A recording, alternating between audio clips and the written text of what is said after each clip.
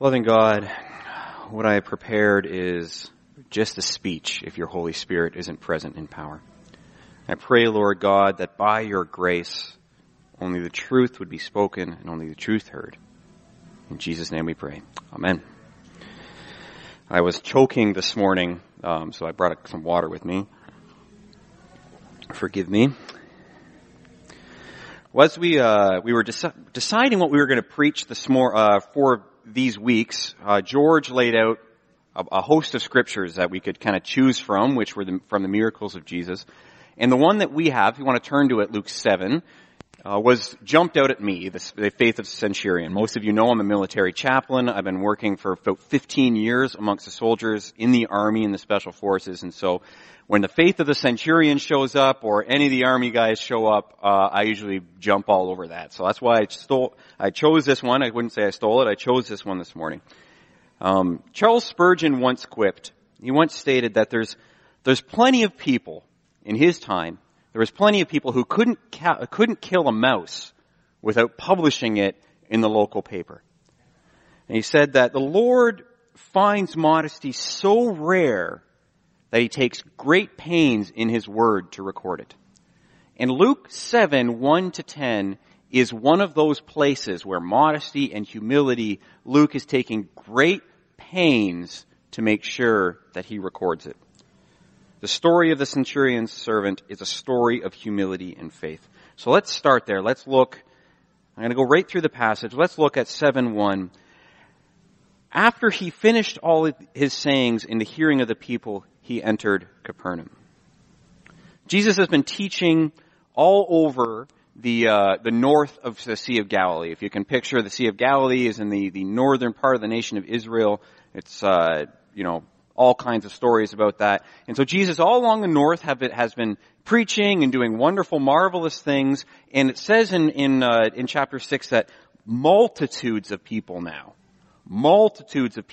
are following him. They're just coming out of the woodwork in order to follow him and see what's going on. Word is spreading. And in this time, it seems that he pops in and out of Capernaum at times. So he comes into and pops into Capernaum, probably to do some teaching. This is a small town. It's on the northwest of the sea.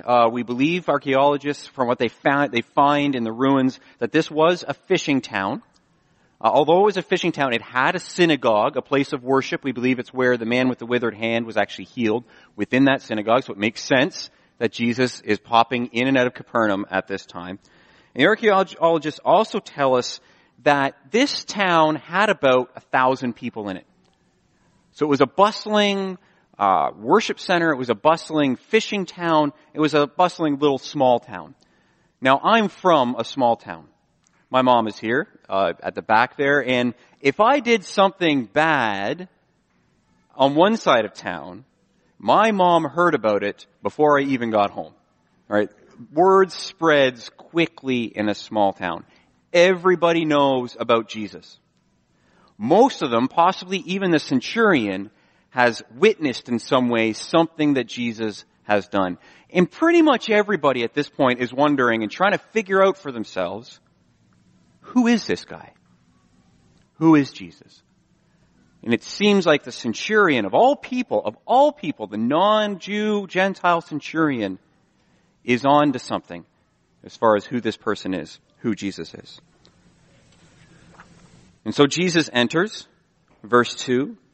Now a centurion had faith who was sick. The centurion had a servant who was sick and at the point of death, who was highly valued by him. So Jesus enters, and there's this soldiers. And the message, if we look through 7:1-10, is about the soldier's character, not really about the miracle itself. The passage spends its time looking at and describing the soldier's character. So that's what we're going to do. We're just going to follow through, and we're going to look and focus on the soldier's character. We don't know his background nationality. Most definitely was not a Jew, though we know that. But a centurion could have been from anywhere within the Roman world. And there's pretty much a spectrum within Capernaum, according to this passage, of where we could place this centurion. On the far side, he could have been a convert. Can I get someone to close that door for me at the back? It's great music, but yeah. Thanks. On the one hand, he could have been a convert, a full convert, a Gentile, but ostensibly, a Jew like everybody else in the town, on the one hand.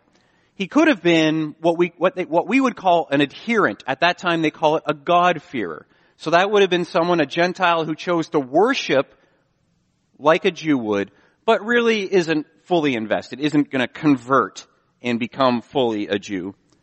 And then on the far side over here, he could have just been a soldier who was following the Roman customs. And the Roman custom was to recognize that the local religions are a force for good, and we just kind of need to leverage that for the good of the Roman Empire. I can confirm that, militaries have been doing that for years, for millennia. For myself as a chaplain, some of us were chosen to be trained down in America for religious leader engagement and religious leader assessment. So I went down to South Carolina, and basically what that is to learn how to assess the religious situation within the country, and then discover which religious leaders it is that we need to be engaging as a military, and what we need to be saying, what the message is. And we're trying to leverage religion, leverage whatever faith is present there as a force multiplier, we call it, for good. To kind of use and use religion as a tool to build peace. And so the Romans did it, and for 2,000 years militaries have been doing that. So he could have just been purely a soldier who was doing that, not out of the goodness of his heart, but seeking to engage towards peace. So he's somewhere along that spectrum. Either convert, adherent, or just being a soldier. The facts that the passage lay out, I would say he's probably a God-fearer, but let's not kid ourselves. He's also using religious engagement to win over the local populace. That's pretty much what we could understand about this centurion. Being a centurion was roughly equivalent to what in the army we would call a captain. He is in charge of, he's nobody's fool. Okay, this is the guy who is in charge of the garrison in Capernaum. He's got a century, about 100 people who are underneath him, 100 soldiers. So in this town of 1,000 people, he's the guy who is in charge of 100 soldiers. He's a pretty important person. It talks about the Jewish elders in here, but, he's the guy who's in charge, really, when it comes civilly. A Greek historian, Polybius, stated that what they looked for in a centurion was not someone who was out there looking for danger and seeking for glory. What they wanted was someone who was steady, reliable, and not over anxious to go running into a fight. They wanted someone smart to be a centurion. That's who they chose.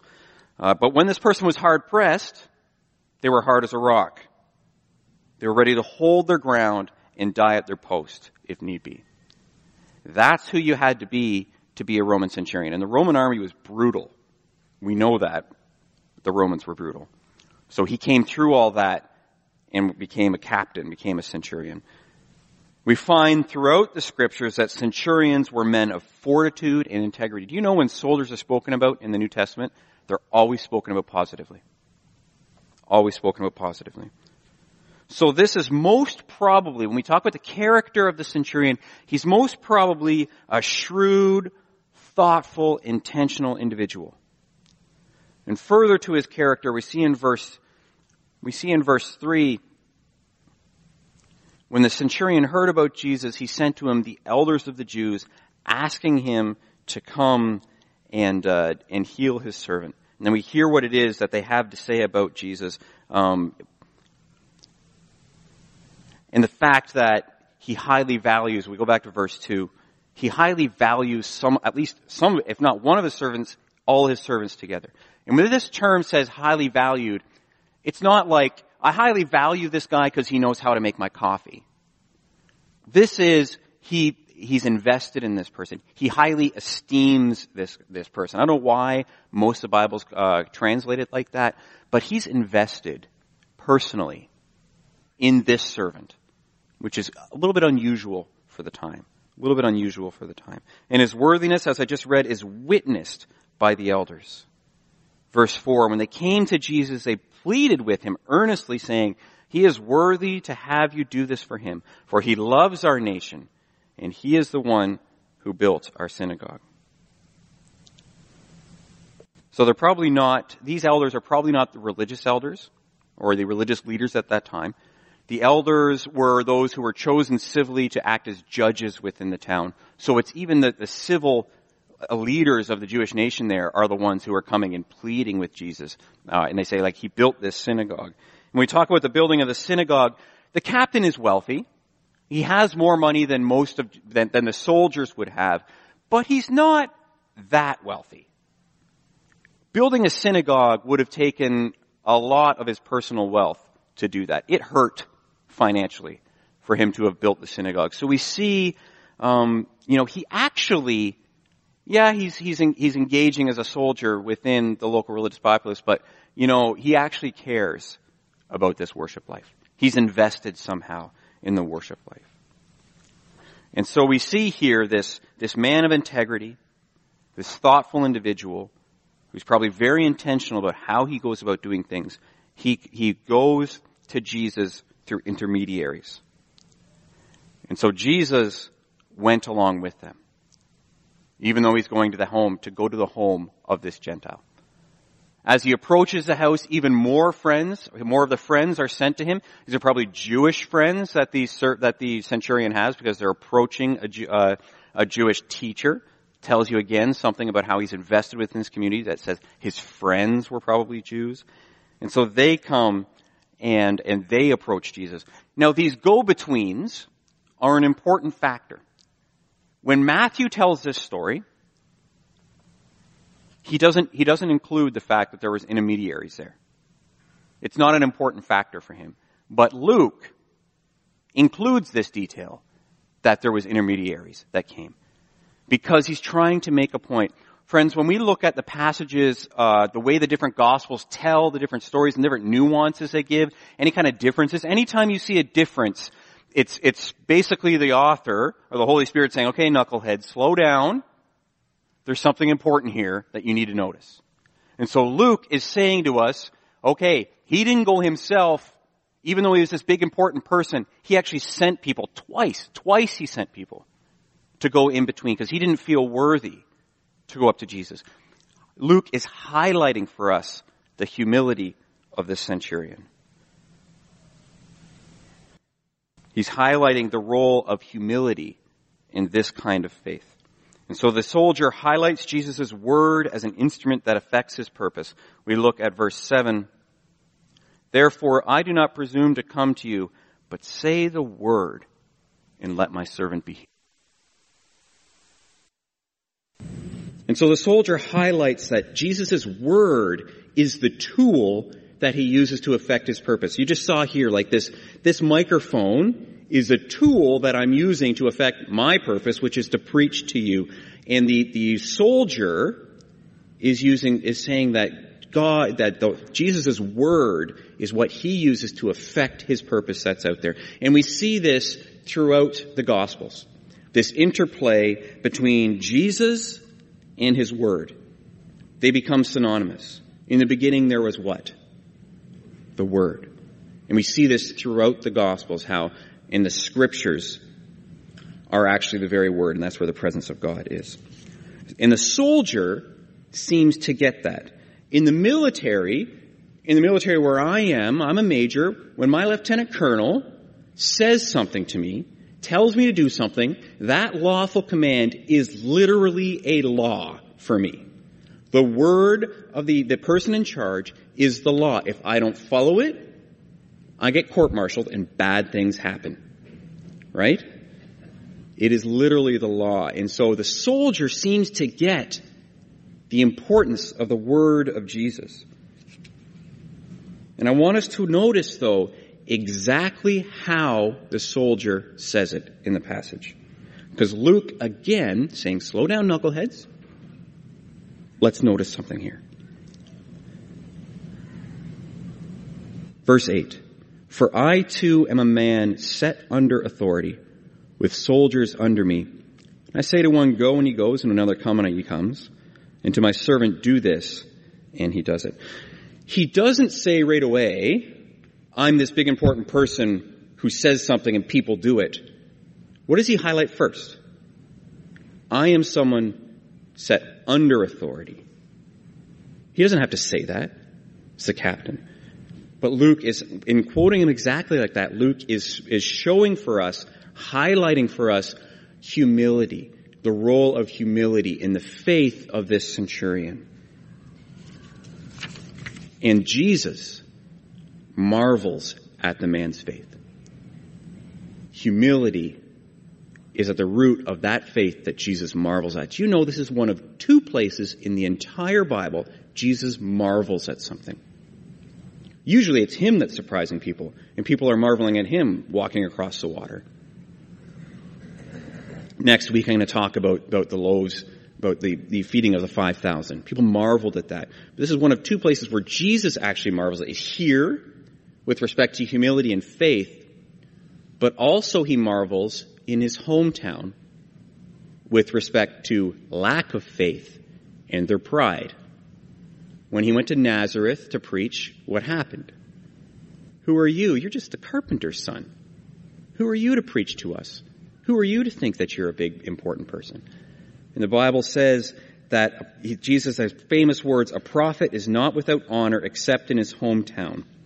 And he could do no miracles because of their unbelief. So here, in our passage, he marvels because of humility and faith. And there he marvels because of pride and unbelief. He says he's found faith like this nowhere in Israel. For all the soldiers' lack of the knowledge of Judaism as the religious leaders would have had, or maybe these magistrates would have had, here he grasps the very heart of God's purposes for Israel and for the world. And it points to Jesus. The one true God was active in the person of Jesus. He responds, and as he looks to Jesus, he responds realizing his place, which is not even to be in God's presence. And then because of that, you know, when he's at home, he's not able to do any works of power. Here, because there's a faith that he even marvels at from a Gentile, he's able to do a very unique miracle. Usually, when Jesus does a miracle, he's right there. He's right there with the loaves and the fishes. He's right there with the man with the withered hand. But here, and in the ancient world, this is very weird, it's a miracle that happens over a distance. He doesn't even have to see. He's so amazed. There's so much faith there. He doesn't have to see this servant. The servant's just healed. Luke is highlighting for us that dichotomy between those two things. In today's lesson, a key attribute of the faith that Jesus is seeking from us is humility.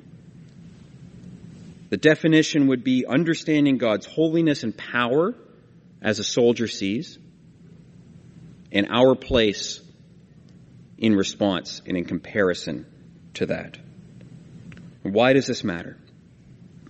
In a world of political and social and corporate hierarchies, humility can be a very tough sell. You know, I work within the machine here in Ottawa, and I got to tell you, when it comes to the public service or the military, humility can be a very tough sell. There's a fear of being overlooked. There's a fear of being underutilized or overutilized by the machine and just run over by the big political machine. But this is important because humility cuts across that jungle, cuts across our false selves we buy into when we start playing that game, and it opens room for the Holy Spirit to bring out our new selves, renewed, as Ephesians 4:24 says. Cuts right across it, opens it up, humility does in faith, and allows our true selves to blossom. Jesus prizes humility, whereas our culture is a battle royale of who has the most social merit. Some people, it's just important that they be seen as the most powerful and the most important. And oddly enough, for others, it's a battle to see who's the most oppressed. Because if I'm the most oppressed, that means I'm the most important voice. But on both sides, it's all about who's on the top of the heap and who's the most important. My kids are really, I don't know if you've ever seen this, my kids are really into people who stream video games on the internet. Have you seen this? It's bigger than sports, folks, and it's bigger than cable. Kids aren't interested in that. They're interested in going on YouTube or this thing called Twitch and watching someone. It'll be up here. It's basically them playing the video game and a little box of their head up there talking to you while they're playing that video game. Sounds funny, but it's a huge thing. Now, because my kids are into this, Amy and I are into this, right? You want to kind of be able to be involved in whatever it is that your kids are into. But something they always talk about, these streamers always talk about on social media or on their streams, is something called clout.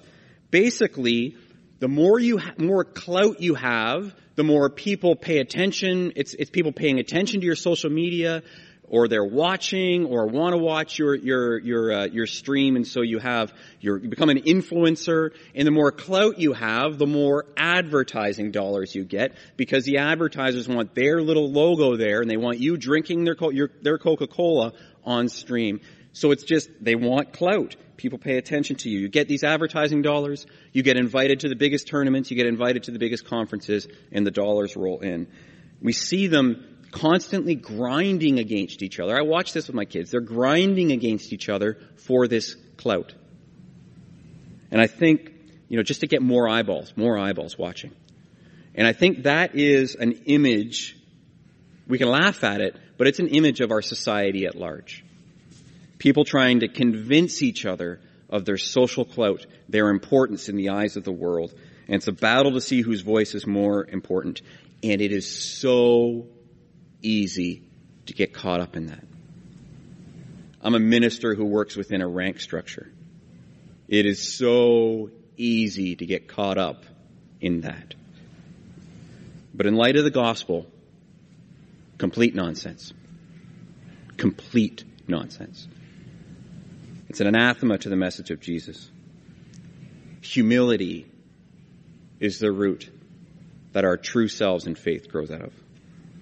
Thomas à Kempis said, "The more humble a man is in himself and the more obedient towards God, the wiser he will be in all things, and the more shall his soul be at peace." Are you looking for peace this morning? Humble yourself before Almighty God. That's where peace is found. So what are we called to? I believe this morning we are called to a deep understanding of our place before God. A deep understanding that there is a God, and you or I aren't Him. Not even close. Humility, friends, is a spiritual practice that we're called to. We often think of it, you can see in the Growing of Grace section, or the to-do section, we often think of humility as kind of one of the fruits of the Spirit, something that grows out of our faith, which is true, but even more so, we are told to put on humility, to be humble. This is an act that the Bible tells us to do, a means of grace, a spiritual practice through which our faith is grown. And so I want to challenge us this week to practice humility. I wonder if we might prayerfully look at how we're managing our own image this week. If you journal, this is a perfect opportunity to use your journal. If you don't, perfect opportunity to start journaling. Listen, friends, to how, I'm going to do this week, I need it as much as anybody else. Can we listen to how we talk about ourselves this week? Can we journal when we kind of spin the story about ourselves to make ourselves look better? I want us to pay attention to what comes out of ourselves when we meet someone new. What do we want to come out? Do I want my rank to come out when I'm talking to someone new? And we want to journal how we respond to praise or blame. And any one of those things, just focus on one of them. And to offer to God those moments and ask Jesus to root us in His love instead, so that through faith and humility, our true selves can blossom up in this world that needs you to be so. We call this keeping watch. As Jesus commanded in Matthew 25:13, He said, "Watch therefore yourself, because you don't know the hour." spiritual practice of living in watchfulness, when we're constantly asking these questions of ourselves in our interactions and in our lives and offering those moments to God, that's walking in watchfulness, actually paying attention to what it is that we're doing in light of God in our lives. We pray always for the desire to become more like Jesus, who, as Jonathan Edwards said, is infinitely greater than us, but also infinitely more humble. Jesus humbled himself. Jesus is on high, but he humbled himself to a death on the cross, so that those of us who are humbled and faithful before him are raised up to our new selves now and to eternity then. Thanks be to God. Amen. Let's pray. Loving God, we just pray for your presence. We pray that you would walk with us this week, Lord God. Help us to keep watch on ourselves by the power of your Spirit and to know those times when we need to offer it to you. In Jesus' name we pray. Amen.